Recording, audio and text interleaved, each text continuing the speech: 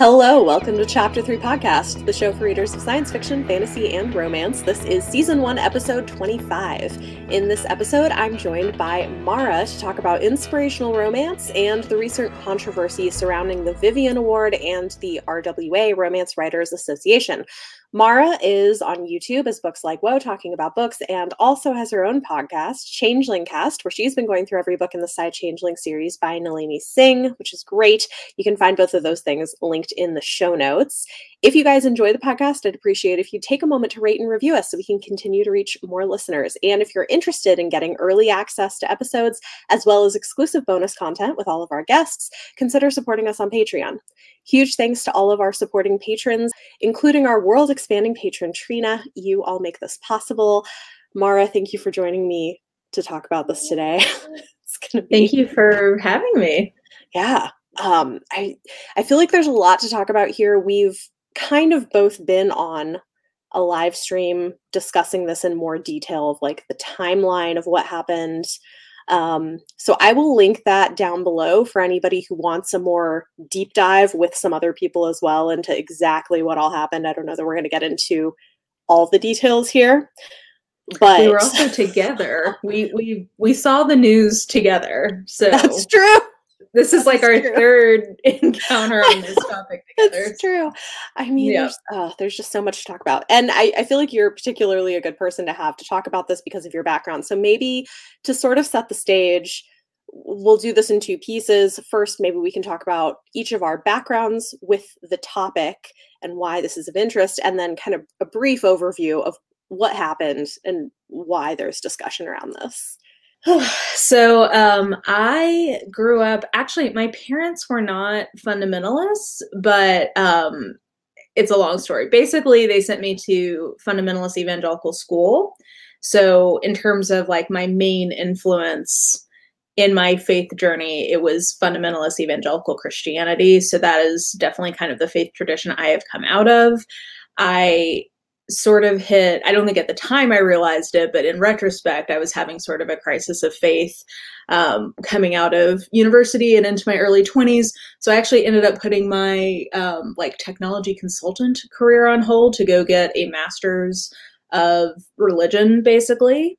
And my focus dissertation was on essentially inspirational romance. Like, why is this a thing was kind of the question. And I used Jane Eyre kind of as a example of a very theologically motivated romance, and kind of was discussing why, clearly it's possible to have a romance that is very deeply spiritual, like completely filled with Christian imagery, Christian themes, etc., but that is like a great work of art versus kind of what most inspirational romance has, kind of the journey that genre has taken. That was kind of the area of discussion. So all that to say, inspirational romance definitely has been a big part of sort of like my overall thought life on romance. And I should disclaim, I don't identify as an evangelical anymore.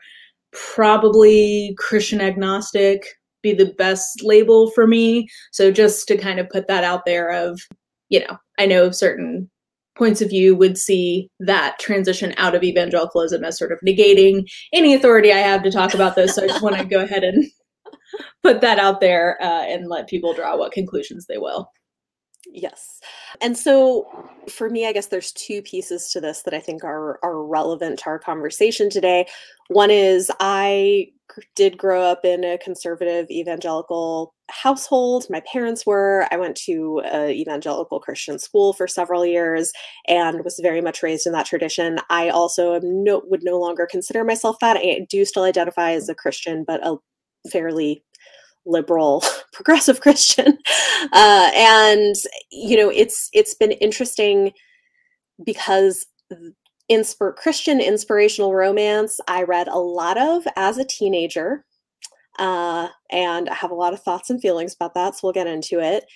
And I went back to them a couple of years ago for a video project on my main YouTube channel, rereading them, and it was very interesting. The experience. And again, we can get into all of the details of like what you find in inspirational romance and what some of our problems with it are.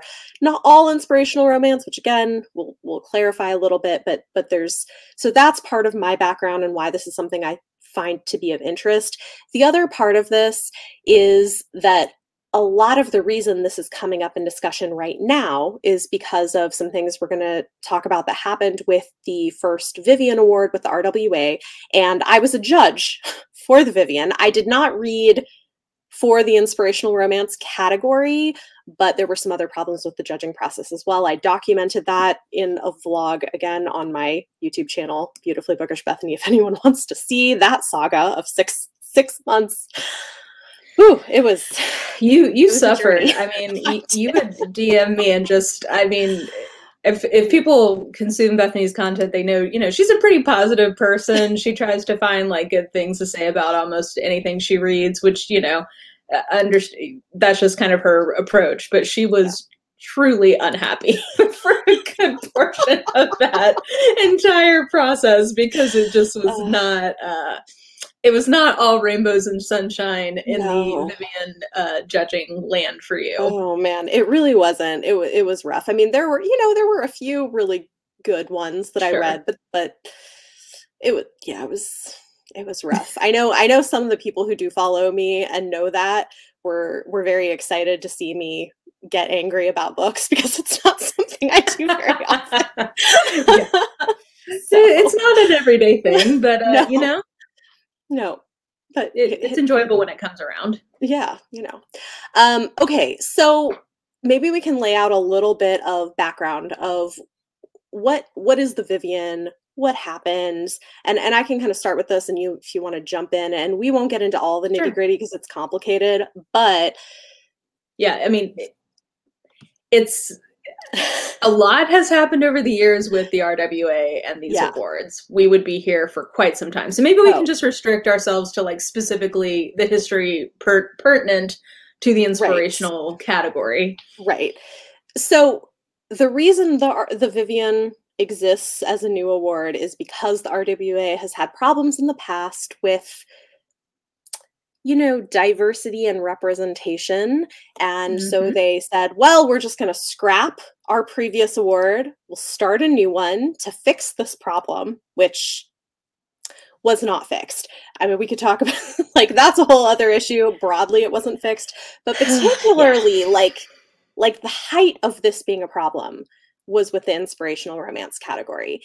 And this, I think, before had been called what because they changed the title of it, right? It was like it used to be inspirational romance and they changed it to romance with religious themes, trying to broaden it. Mm-hmm. Yeah, sure I think the thought was this branches into the whole history of inspirational romance, which maybe we can save for later. But basically, like I think they were trying to say like, hey, this doesn't have to just be evangelicalism. This could be any kind of religious tradition, like books that have big themes around that. Right. I think was the thought process. Yeah, I don't know how well that worked out for them, but I think that was the idea. And so there had been all this conversation around, okay, we're going to be more inclusive, we're going to be more diverse and more sensitive in how we do things. And then they released the finalists for the categories. They go through 3 rounds of judging. After the second round, they release the finalists.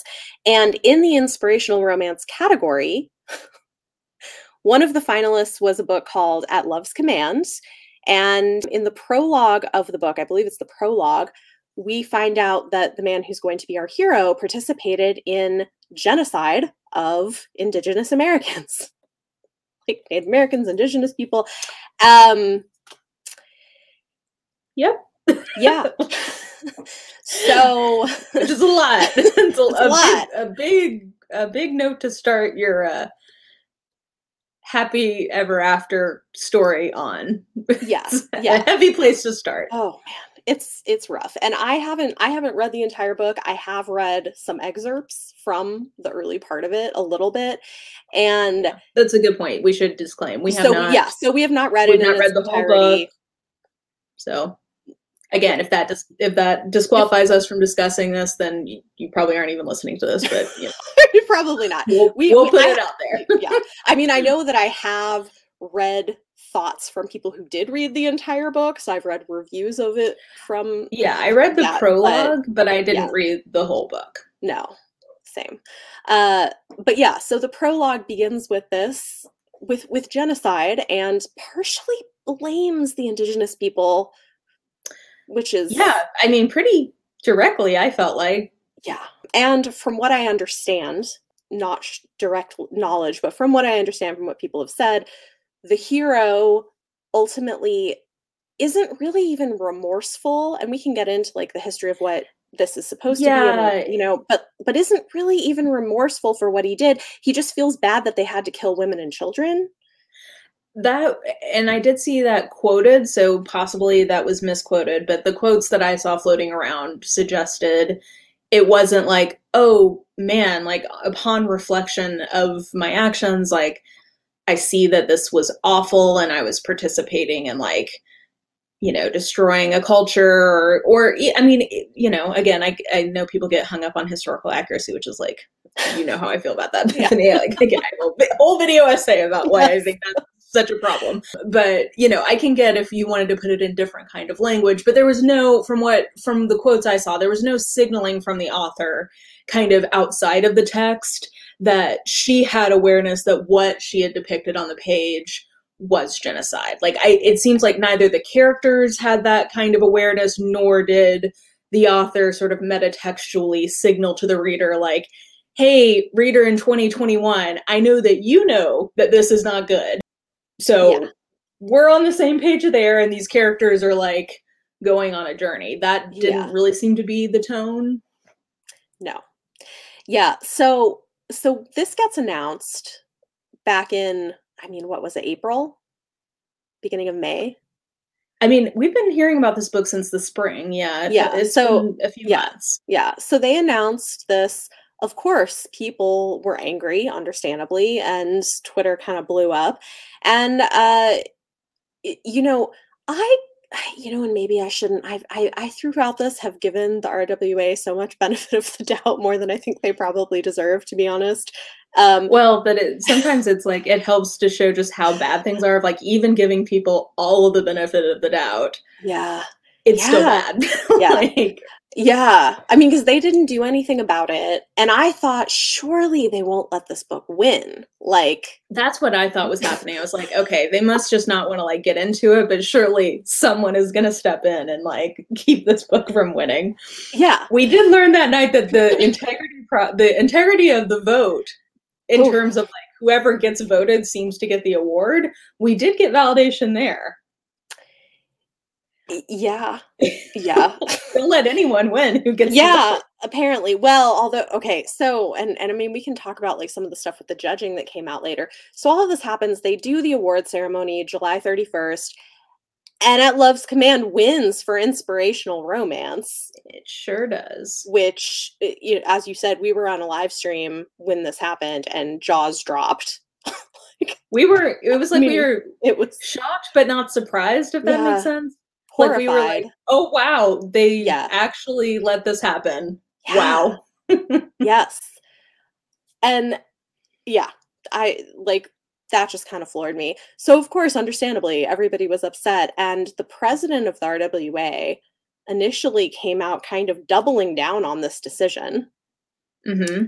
And, you know, again, I think a lot of what she said gets into the history of what inspirational romance is, which is interesting. I'm going to put a pin in that for a little bit later, but kind of doubling down on this, and among other things saying, you know, all these people saw it and nobody had a problem with it, which, come to find out, turns out that was not the case.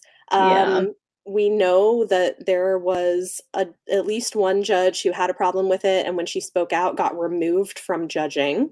Mm-hmm.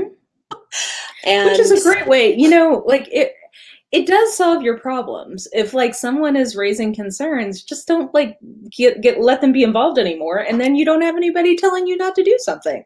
So much easier that way. totally solves the problem. Yeah. Well, Yeah. and I had somebody who commented on my vlog saying that she had judged inspirational romance, and because of formatting issues, because this is a whole other thing, like they gave us PDFs and not everybody, like I joined Kindle Unlimited so that I could have a better reading experience for the books I was judging. They were only required to give PDFs. So because of formatting issues, she said she couldn't read most of the books she was assigned and still judged them, I guess. And like, I don't know. Didn't quite understand the comment. It was a little, Yeah, that seems like so a I'm a little weird way to so I'm also a proceed. little concerned about like the validity of who anyway. So there's a lot of issues clearly going on here. But she kind of doubled down. And then, you know, outrage. And then what was it, a day or two Yep. later? A day or two later. Well, which is I know we're not doing the full RWA rundown, I but know. this is a classic RWA move, is that they Yeah. do something dumb, then they come out like they refuse to say that it was dumb, they like double down, and then a day or two later when they don't like the response, then they try to backtrack. Which is basically what happened here. And I think they tried to say like the president, she was just speaking on her own behalf. We don't agree with this, and we are removing this award from the book, Yes. which is a good idea, but Opens you up. legally, Yeah. yeah. Because I don't know why, because every competition I've ever seen does this, but they didn't build any language into the rules of the competition. They gave them a back door to be able to legally take away prizes for reasons like this. So they're opening themselves up to a potential lawsuit. And again, we're not getting into their full history, but they're already in a pretty precarious financial situation from what we Yeah. can tell. And so between the number of people who have withdrawn their memberships in light of this debacle and possibly maybe getting sued, we're not lawyers, we don't know, but it seems like that's a possibility from what the speculation has been. Yeah, we may be seeing the end of this organization. Yeah. Um, Yep. through a series of I would call them unfortunate events, but it just seems like they just can't get out of their own way. So it's kind of, sometimes it's a little hard to feel bad for them because it's just like, Yeah. guys, come Yeah. on. Yeah. Yeah. And I mean, I guess I should say like outrage and also people who won awards returning their awards in Mm-hmm. protests was part of what happened. Okay, so this was the situation for anybody who wasn't following this closely. Yes. So now and this is why, Mara, I wanted to talk to you because you do have so much background in this. Talk to people about what is inspirational romance, what is the history of inspirational romance, and like how did we get where we are? Basically. Yeah. It's like, I want to, again, I'm going to try not to nerd out too much because I'm like, I literally wrote an entire thesis about this. So I want to be like, blah, like, here's, but in a nutshell, inspirational romance arose around the same time that kind of like modern romance emerged. So it's widely considered the first modern romance was Kathleen Woodiwis's The Flame and the Flower. And just a couple of years after that, the first inspirational romance came out, which was, I believe, Love Comes Softly by Jeanette Oakes, is considered to be the first inspirational romance. Which is so interesting. I definitely read that. Oh yeah, I mean it's still it's a classic of that subgenre. And basically the reason it's inspirational romance is honestly kind of coded language for romance novels written by and for evangelical women. With the rise of this popularity of romance that was, sexually explicit, and hey, I know when we look back in the 70s and 80s to the bodice rippers, today we would not see those as very liberating or very progressive, but in their moment, they were depicting women having and enjoying sex, and that was something pretty revolutionary in that time. I mean, it was kind of an outcropping of the sexual revolution of the 60s, and so it's sort of continuing that trajectory. And so conservative evangelicals do not want women reading about sex on page necessarily. They definitely don't want unmarried women reading about that. So this sort of response is, okay, how can we make a version of romance that is sexually not explicit And this is where we could get into like really a whole tangent. There's this rich tradition within evangelicalism of what I would probably describe as didactic fiction, where evangelicalism is a highly literature-based subculture. Like, and Bethany, you're aware of this because you come out of it, but there's this expectation that you're always reading things. Like, you're always reading kind of lay devotionals, you're reading lay theology, or just something related to your spirituality. Like, that is a huge part of evangelicalism. So this kind of fiction is really sort of like a natural outgrowth of that already existing like book culture.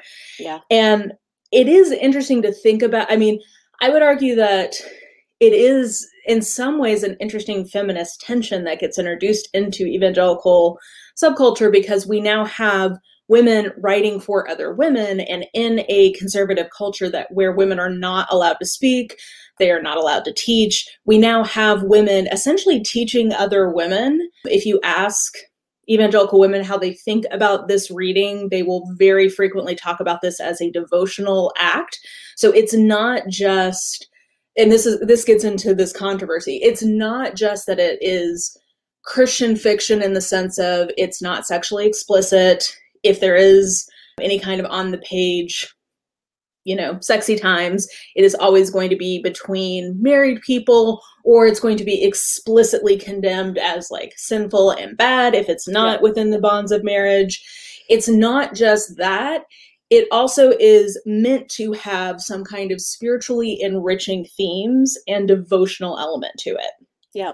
So that's where some of these controversies and these content things get particularly problematic, and why. So the statement that the president got in trouble for was basically saying like, hey, this fiction has a redemption arc, like that's a part of this subgenre. And people got really mad at her for saying that, but honestly, she's not wrong. In terms of like the history of this subgenre, that is a huge part of how these books are supposed to work. So anyway, that's like Cliff Notes version of like the history of inspirational fiction. Yeah, which is it's really interesting, because one thing that I hadn't thought about until I saw somebody else talking about this in a video a few months ago was, similar to what you were talking about as inspirational romance being evangelical Christianity's answer to the romance genre.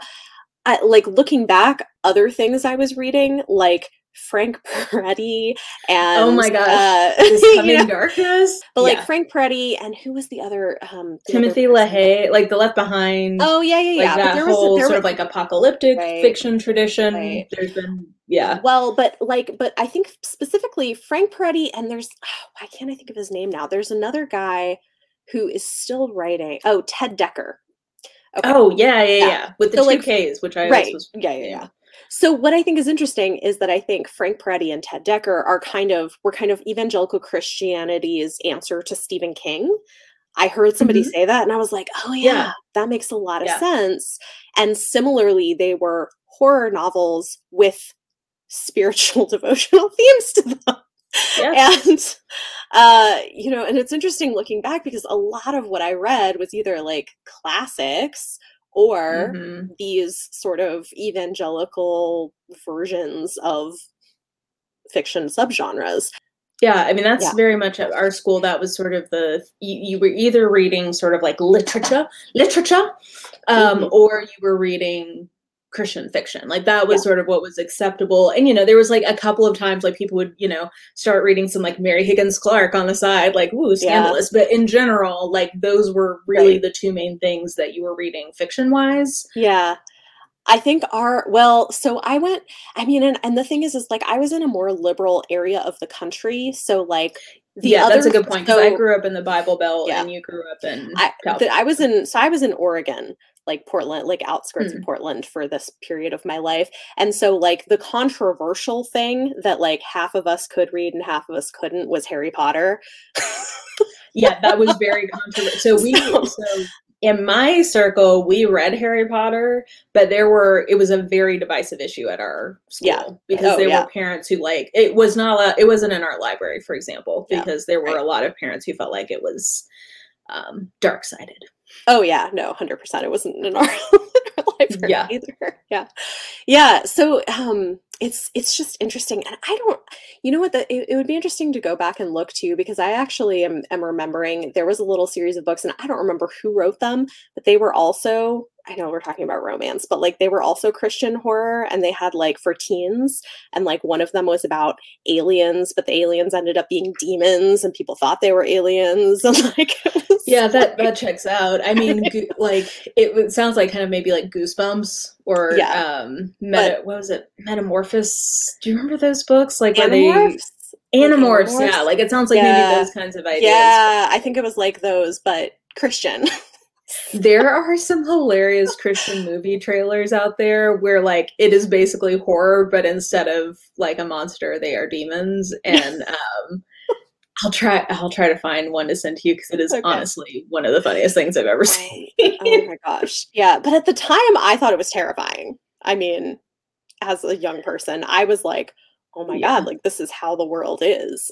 So, okay, so this is the thing. Moving pivoting back to romance as the like Yeah. topic of this is, I think having gone back and reread some of the things that I loved when I was a teenager, I think the things that really stood out to me reading them now were, like you said, kind of this redemption arc of having, even like there's a very, very popular, don't hate me, people who are listening, but there is a very popular, still popular book, Redeeming Love by Francine Rivers. Yeah, And it's pretty horrifying, honestly. Like, yeah, it's a lot. I mean, but I but loved it was it, and beloved. I mean, people love oh, it. people still love it. And one of the things with that is that there is a redemption arc for our heroine's brother-in-law who sexually assaults her. And then he has a redemption arc, not a very good one, where he ends up like marrying a sweet young virginal woman at the end of the book. Yeah, and I mean, he assaults her, and I'm not going to say the book approves of it, and I'm not going to say the book necessarily says it's her fault, but I'm also not going to say that it goes to any pains to make that clear that, like, because in the book, she's a sex worker, Yeah. and there is a kind of feeling I feel from the narrator that is very patronizing or very whatever, like, oh, this poor little sex worker, she knows not what she does. That's kind of the vibe. And Mhm. so there is I don't know. I feel like there is somewhat of a feeling or an insinuation that because she's a sex worker, she has to kind of expect that she might get assaulted. Like that's a result of her choice to be a sex worker, which is I'm sure what I thought when I was an evangelical. Yeah. But now looking back on it, It's horrific. awful. Well, but Yeah. I mean, it really tracks though with this evangelical idea of putting the burden of purity on women. Yes. Where it's, you know, if like like how many times we were talked to about modesty, and the importance of modesty was to not cause your brother to stumble, because if a man is being lustful, it's your fault because you weren't Yes. modest enough, which I have so many problems with now, but Well, that's it's this kind of Madonna whore type messaging towards girls where you are both like, women don't want sex, women don't, they give sex because their husbands want it. right. At the same time, this idea of like, well, all women are like pots of temptation that are Right. just there to cause men to sin, and they're Yep. using their sexuality to manipulate men. So it's like this It's this weird. very Yeah. dichotomous message that always leads back to women's pleasure not being important, to women's choices not mattering in the context of sex, Right. and women not having any kind of encouragement to uh, consider their own desire, pleasure, sexuality. Like, Yeah. you know, Yeah. obviously, conservative evangelicalism is very compet towards everyone, but women are definitely included in that. Yeah. No, 100%. Well, and I mean, I think this is part of why, like, I was 30 before I was like, oh, maybe I'm not quite as straight as I thought I was for most of my life, is because of Mm-hmm. that. Because I just thought, and maybe was told at some point explicitly, that like it's normal for women to sometimes be attracted to other women. That's just a thing. It doesn't mean anything. And Yeah. so, I mean, like I am happily married and monogamous marriage with a man. I have been for like 10 years now, but I think that was an interesting journey of like coming to realize that so late in life. And I know I'm not alone. I've heard so many women Mm-hmm. with similar stories, because especially if you're bisexual or pansexual, like there's this just assumption of like, well, if you're attracted to men, Fine, good. what's so good? You don't have That's to worry great. about What's the this. problem? Like Yeah. there's no Yeah, problem. because if you Yeah. are gay, often in the conservative evangelical world, you are counseled to essentially, even if not everybody endorses conversion therapy anymore, some people definitely still do, but Mhm. some don't. Yeah. They still definitely encourage you to like, well, you can be gay and a Christian, but you can't act on it. So like, Right. if you have a way to not even have to deal with this, to, like bypass this Then whole issue, great. like Like just do that. like you were in good shape then.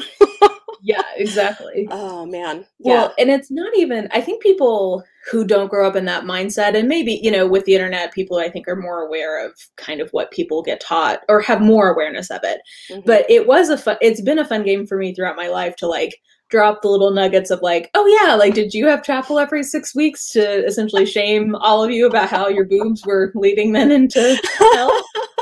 No, just me Yeah. when I was 15. Great. Oh, But like yeah, even just sure. things like masturbation, like Oh, yeah. that is by and large considered to be a sin. So even just like There's like pleasure so much with your own shame. body is Yeah. so shamed and so that's part. I mean, secular romance is essentially seen as porn Yep. by evangelical Christianity, Yeah. because it has any kind of description of sex Yeah. that could potentially be titillating. Well, I think what's interesting to me too, looking back, is one of the books that got published as I was a teenager was this series of like Every Man's Battle, Every Woman's Battle. Yes. And yep. Every girl's battle, every boy's right. battle. Yeah. So what's interesting is in the woman's version of it, one of the things they did actually talk about romance novels and essentially kind of place it as like, if you are married and you're reading romance novels, you are cheating on your spouse. Like that's Interesting. yeah. Well, and I mean, yeah, because any kind of fantasy or visualization of a sexual scenario that doesn't involve your spouse is by and large considered to be sinful. Yeah. So romance, which is interesting because when I was doing my paper, like I was trying to dig up any kind of stats I could, and I should caveat because I was writing in the early to mid teens, and a lot of the literature I was looking at comes from probably 2009-ish. So I want to caveat it's probably a little out of date by now. But at the time I was looking at it, statistically, women who read secular romances report higher satisfaction with their partners than women who don't, because they're more likely to appreciate sort of like the romantic elements of their partner, or like to see their partner in a romantic light. And they're more likely to initiate sex with their partner than women who don't. Whereas evangelical women who read inspirational romances are statistically less happy in their partnerships than women who don't read any romance or who read secular romance. And that's because part of the narrative that's pushed in inspirational romance is that the man is supposed to both be kind of your traditional romance hero where he's like sexy and, like I want to, like appealing to some, romantically appealing. But then he is also supposed to be Jesus, basically. Like he's supposed to be this leader, this perfect leader who like leads his woman to righteousness and whatever. And when women compare, like no man can do that. Like that, it's an impossible standard. For as much as people give romance novels in general kind of a rap of like idealizing relationships, like most secular romances show flawed people finding a way to be happy together. Mhm. Whereas, and they're not explicitly didactic. Whereas inspirational romances are explicitly didactic, and they're showing you a man who is like impossibly perfect. So Right. of course, then when you're looking at your relationship, you're like, well, my husband doesn't, hold my hand and lead me in prayer every night and help me figure out like how to, whatever. Right. And he's, doesn't know how to, pleasure me potentially because he's never had any meaningful sex education having to do with, pleasure Mhm. aside from just like tab A into slot B, So Yeah. anyway, I just think it is interesting to think That's interesting. through. Yeah. Well, and It's not doing, I think, what they hope it is. no, I don't think so. Well, and I think the other version of a hero is one who has a redemption arc and Mhm. like an inspirational romance. And often in that case, part of what leads to his redemption is the woman being perfect. Yeah, it's like that's a good point. One of the two people in the relationship basically has to be perfect Yeah. because one of the two people has to have this redemption arc. Yeah. Yeah.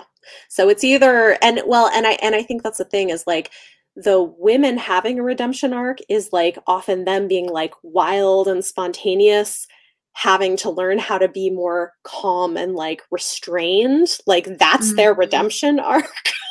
Yeah. Or I mean, like, you know what? Okay, The Knight and the Dove by Lori Wick. This is one that we all loved when I was in middle school. Yeah. And she actually is a pretty unusual inspirational heroine. Now that I'm thinking about this, I want to say I've not read this book in years, so like I'm not necessarily endorsing this, but my memory of it is that she's sort of like the younger redheaded sassy sister in like medieval Scotland. Yeah. And she is also an evangelical Christian, which is also kind of hilarious. Like they always have evangelical Christians, like no matter what the time period. And I'm like, Yeah. Evangelicalism is a manifestation of Christianity that came with the Enlightenment. So like there were no evangelical Christians in Mara, you don't care about historical accuracy, remember? That is a fact. Okay, yes. But these are books like that are purporting, they're very specifically trying. That's what I always come back to. I'm like, I do hold inspirational romance to a slightly different standard because I'm like, y'all are trying to teach people something. Like that is explicitly a part of your mission statement. So, but anyway, she converts her heathen husband through sensuous massages after he's been jousting. And I remember being very like scandalized by that as a 7th grader. Yeah. Oh man. Yeah, it's funny. One of the books that I reread a few years back was part of that series, but it was one of the more like Victorian eras. The Hawk and the Jewel? The Hawk and the Jewel, which, yes. Oh my goodness. Like, oh wow. Yeah, that was like one of my main texts in my thesis because I was like, holy imperialism, Batman. Well, like, imperialism and like grooming a child. Yes. I mean, it was so disturbing. She's like, I think 11 or 12 years old when they meet. And he's significantly older. And by the time they get together, she's like 16. And like, it's okay. It's the 1800s. Oh my God. But it's so disturbing. Like it reads like grooming. Because that maybe if there was but you know what had daddy kink, if you know that book, let us know because that would be an interesting book. But not with an actual child. So, yeah, maybe not with an actual child. No, but well, and in some ways it does. Like the thing is like he acts like a parent to her. Like the way he talks to her is like a parent. So it's very uncomfortable. Rereading that, I was like, whoa. Paternalism, you gotta love it. But I mean, like that's the game. She needs his guidance because she's been off in the you can't see heathen lands, but heathen, quote unquote, heathen lands, right? And she has to be brought back into the Jesus fold. So yes, yep. Yeah. But we should mention, so we've been talking, this is occasioned by a specific scandal, which was with genocide of Native Americans. Right. But this is not the first time that these awards have had this problem, because when I was in the middle of writing my thesis, and I forget the name of this book, it doesn't deserve to be mentioned by name, but there was a inspirational romance. I don't remember remember if it won, but it definitely was in the finals, where it's a romance between, I can't believe I'm saying these words out loud, a Nazi officer at a death camp, at a concentration camp, and a Jewish prisoner of that concentration camp. And it is meant to be a retelling of the Book of Esther. Yeah. Much as Redeeming Love is a retelling of Hosea. Yep. And if you, Christian women who read these books where they're retellings of biblical stories, it's like doubly disturbing, because it's not only that it's horrifying on the level of like, holy shit, you have a romance with a happily ever after with a literal Nazi and a Jewish prisoner. But also, this is spiritual instruction about their holy text. Like, they are using what they're learning from this book to interpret a book of their holy text. Yeah. So, I mean, on the one hand, I'm like, women teaching women about the Bible, that's feminist, but maybe not with Nazis. Like, maybe not, or not with, like, sex workers who were sexually enslaved as children. Like, I don't know, maybe not with those things.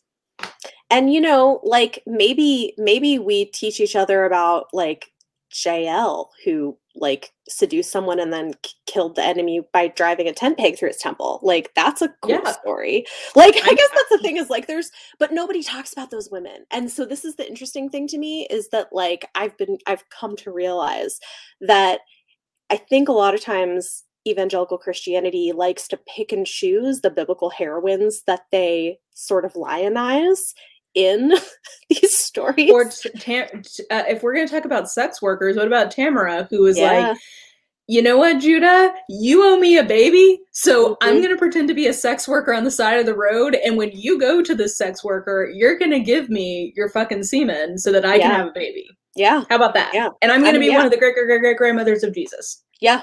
Yeah. Well, or Rahab, who was also a sex worker. There's a lot of sex workers in the Bible. There's a lot of sex workers. Like in God the Bible, you're either a sex worker or a mom. That's pretty much your option. Yeah. Well, I mean, but the thing that's interesting to me is, like, they're not, you know, I mean, it's not necessarily like portrayed as like positive all the time, but also like, it's kind of a mixed bag. It's kind of a mixed bag. And I feel like there is a way, like, there's a reading of the Old Testament where you could be like, God is hella feminist, and the problem is these white men who have interpreted the Bible as not being that way.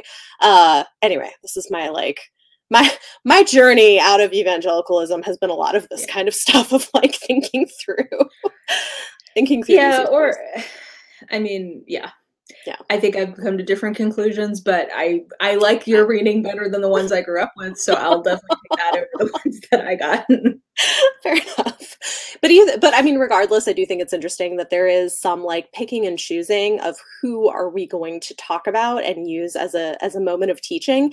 And it's the few heroines of the Bible who are, well, I don't know if they even are, but they can be spun, I guess you could say, as being more submissive and gentle, and, like, I don't know, like, you can spin it into, like, into the ideas of what you want. Yeah, what you think like you want Ruth. Yeah. I think that Ruth is often portrayed as a very, like, meek, submissive to her mother-in-law. Like, that's kind of the vibe. But then when you really think about what she does, she literally, like, goes in the middle of the night and, like, offers herself basically sexually to a man because her mother-in-law told her to. So it's like, if my mother-in-law told me to, like, how far does submission go? Like, if we're like, would you approve of that in today's context? And it's like, oh, but it's in the Bible, so it was fine. But I think that's what's, I don't know. I think stepping away from the faith of my youth, I'm able to see many of those stories in a new light and think, you know, reading the Bible as a how-to book is a very limiting lens through which to view this text, and I think you're very selective about where it is a how-to book versus where it is metaphorical. So I will also just say with Ruth, I was definitely in Bible study classes where the question of what she was actually doing came up, and the teacher was Oh, like yeah. adamantly like, no, she would never have done that. She was just laying at his feet. It was just a thing they did culturally. This was I'm like, no, that was not A at thing all. they did culturally to, like, get it on. But yeah, like, I mean, Nope. Yeah. yeah. Yeah. But So anyway, I mean, I don't want to yuck anyone's yum when it comes no. to religion. Like, if it's still working for people, I'm Yeah. not trying to, but I'm just saying, I think part of the problem with inspirational romance in particular, Yeah. and inspirational fiction writ large, is that because it's so focused on being didactic, Mhm. it begs the question of, like, what is it you're teaching? Right. And that's where, if you're not in the in group of who is going to receive this lesson in a very specific way, some of these lessons that are being imparted to non in group tastes Mhm. can seem pretty horrifying. And I think it is interesting, kind of having been in the in group and now looking in from the outside a little bit, having just a very different perspective on what you're supposed to take from some of these stories that to the in group seem like, oh, that's such a beautiful lesson, and to the out, like, to the in group, oh, anybody can be redeemed. Right. That's so beautiful. To the out group, it's like, I don't want to read about a Nazi being redeemed in my romance. Yeah. I just don't. Yeah. Yeah. Exactly. Yeah, I think one thing I do want to clarify with this, kind of a caveat of this, is that, when we're talking about inspirational romance, there, a lot of what we're talking about is white evangelical inspirational romance. And Which is where it comes from yeah, originally, but but I think I know where you're going with this, yeah, and I agree. yeah, but there are some, like, for instance, Black authors like Piper Hughley, for instance, who write Mm-hmm. inspirational romance that I think still has some of those spiritual elements to it, but don't tend to have the same toxic issues that show up Or in. at least they're yeah. I think that you're much more likely to find a book that is not interested in being purely didactic on some level. Like, I think that non-white inspirationals tend to be more about, like, representing a part of somebody's life in fiction versus teaching about Christianity. Mhm.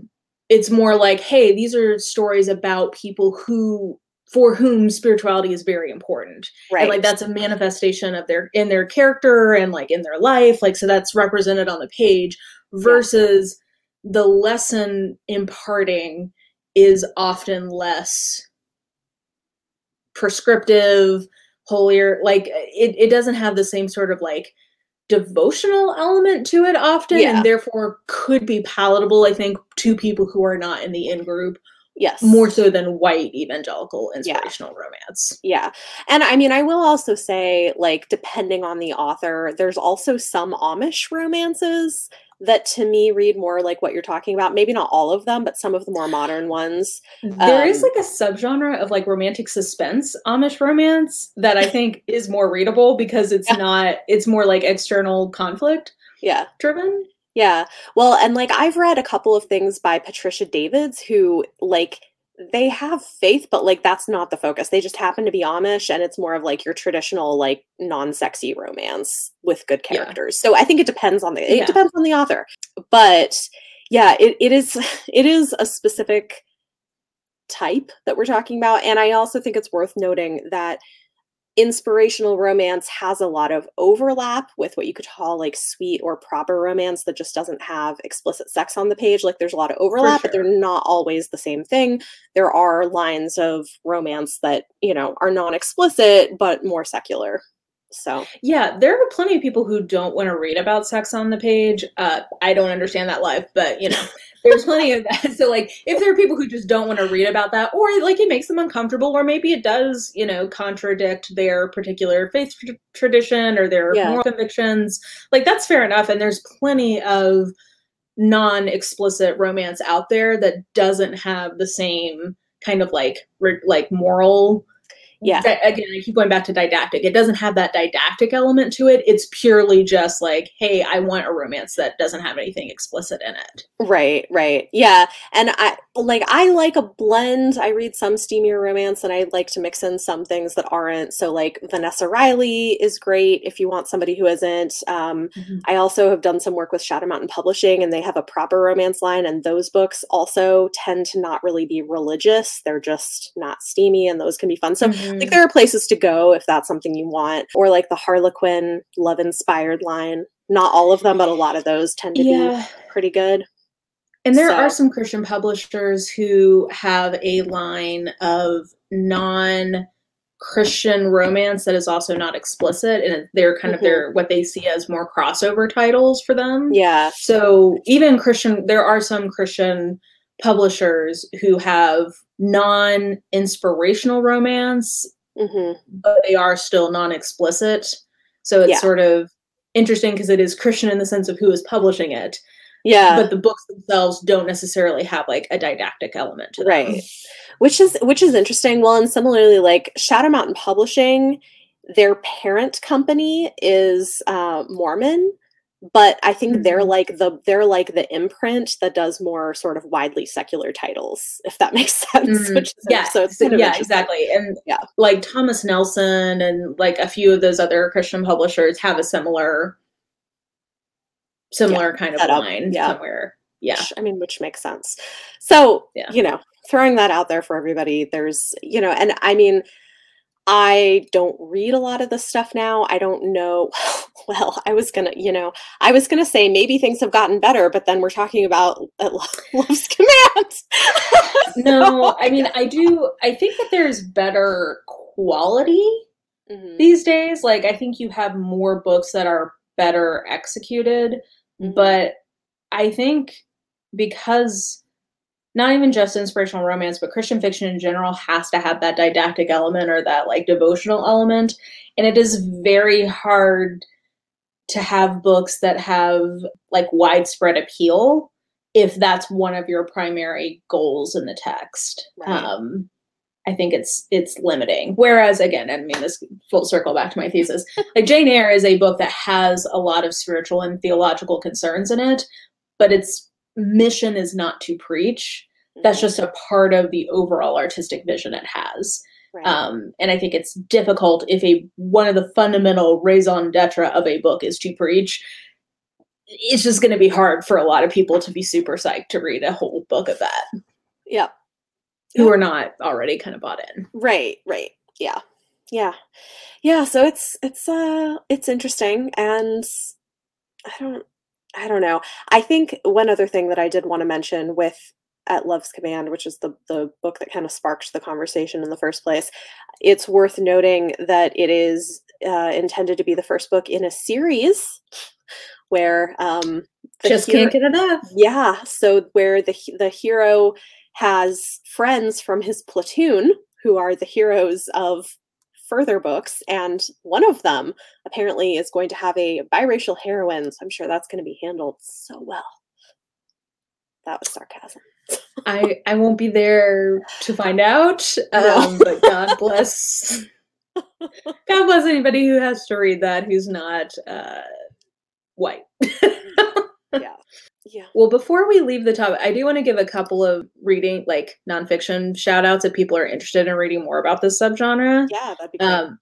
Kind of like the seminal text of this area, the subgenre is called Romancing God, Evangelical Women and Inspirational Fiction by Lynn Neal. And it's a sociological study about like the function of inspirational fiction for evangelical women. It's a little old, but it's still, I think, pretty widely referenced. There is one called The Thrill of the Chaste, like CHASTE. I get it. The Allure of Amish Romance Novels by Valerie Weaver Zerker. So that one's about Amish romance. Very interesting. And then kind of a general Christian fiction, like examining Christian or inspirational fiction in general, is Faith and Fiction by Anita Gandolfo. So if people are interested in this topic and they're nerds like me and are interested in some nonfiction, yeah, we'll have that all there you go. linked in the show notes. So before we move on to talking about upcoming releases, the one kind of final thing I wanted to talk about here is, given all of this, what can or should the RWA do moving forward, assuming that they continue and have another, like a second year of the Vivian. I think that they should not have this category because I think that it's intrinsically set up to be for, I think their goal was to have it just be religious fiction writ large, but it's very hard if it's a genre that comes from a specific place to get away from those roots and to have a broader readership, because the reality is that most of the people who are reading these kinds of books are white evangelical women. Now, I'd say that's followed by Black Christian women.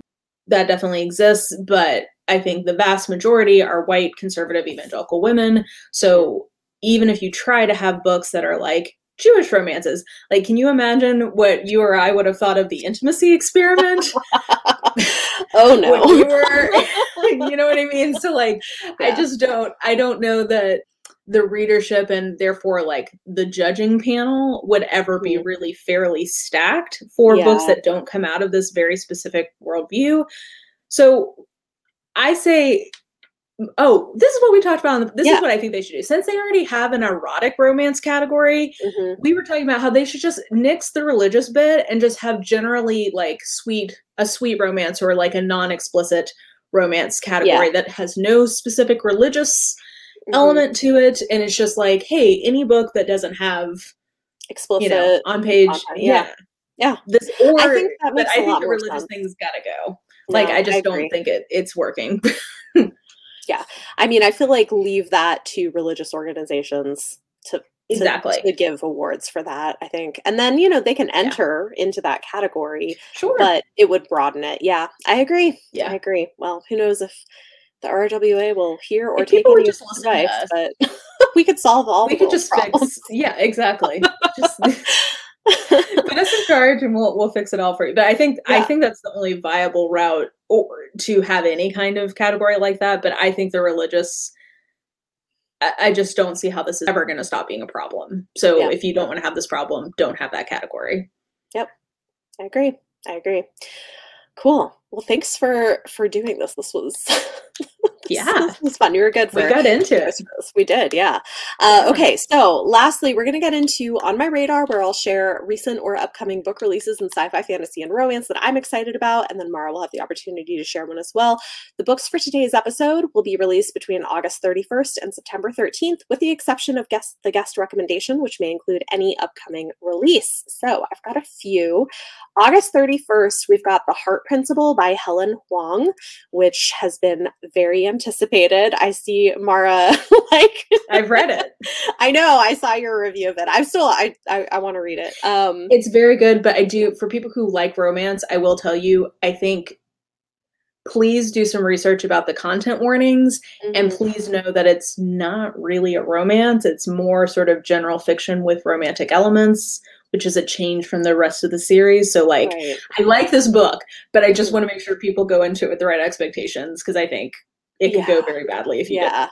Yeah, I could see that. That said, if you're interested, yes, I still recommend it. It's good. yeah. This one follows violinist Anna Sun, who accidentally achieves career success with a viral YouTube video and finds herself incapacitated and burned out from her attempts to replicate that moment. When her longtime boyfriend announces he wants an open relationship before making a final commitment, a hurt and angry Anna decides, your face, is this not what happens? This is the description of the book. I mean, it is, but it's just interesting that they clearly are trying to pitch it as a romance when that's like not. This is like the first 5 pages of the book. Okay.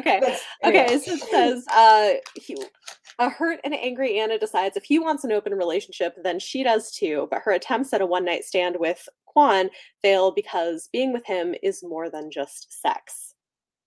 So that's kind of... That is true. Yeah, there you go. So that's coming out August 31st. And then I've got 3 books for September 7th. First is The Inheritance of Orchidea Divina by Zoraida Cordova. This is said to be a gorgeously written novel about a family searching for the truth hidden in their past and the power they've inherited. I'm excited about this. This is her adult fantasy debut. It's Latinx inspired fantasy. Looking forward to it. The cover is beautiful. Then we have The Girls Are Never Gone by Sarah Glenn Marsh. This is a YA sapphic ghost story following a girl with a paranormal investigation podcast who visits the haunted Arrington estate where 30 years ago a teenager drowned in the lake. So I love that. Yeah. Description. Yeah. Yeah. And then lastly is The Bones of Ruin by Sarah, I don't know if it's Raleigh or Roffley, but this is about an African tightrope dancer in Victorian London, a girl named Iris who's used to being strange. She is certainly a strange sight for alluring British audiences, always eager for the spectacle of colonial curiosity. But Iris also has a secret that even strange doesn't capture. She cannot die. Yeah. Yeah. It's pretty high premise. Yeah. So those are ones I'm interested in. Mara, do you have anything people should know about? Yes. Okay. So I'm looking through my September reading. So my favorite book that I have read in advance this year, period, comes out on September 14th, and it is The Love Hypothesis by Ali Hazelwood. It is a freaking delight. Okay, so it's just trope candy for me. It's fake dating. It's main characters in STEM. They're both biologists. He's a world-renowned biology professor. She is a student. She's a PhD student, but she is not his PhD student. So you get like you get like the kind of hint of professor student, but without the awful power dynamic issues. Okay, I like that. Yes. Yeah. They go to a conference where there's not only one bed, but they are sharing a hotel room, so that's exciting. He is a grump. She is sunshine. And they're just adorable. It started its life as Kylo, like Reylo, or what is it? Kylo Ren, Reylo. There you go. That's what I was looking for. Yeah.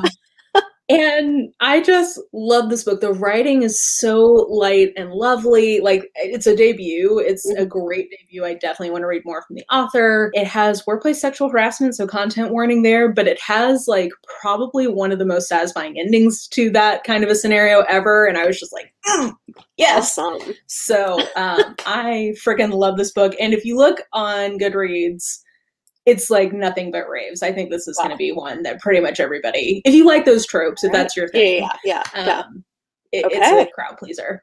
Awesome. That sounds great. Check it out, everybody. Thank you. This was fun. Again, this has been Chapter 3 Podcast. I'm your host, Bethany. You can follow us on Twitter, Instagram, and TikTok at Chapter 3 Podcast, and you can find me on YouTube at Beautifully Bookish Bethany. The next episode will be available in 2 weeks, and this episode's bonus content will be available to patrons in the next few days. Thanks for listening.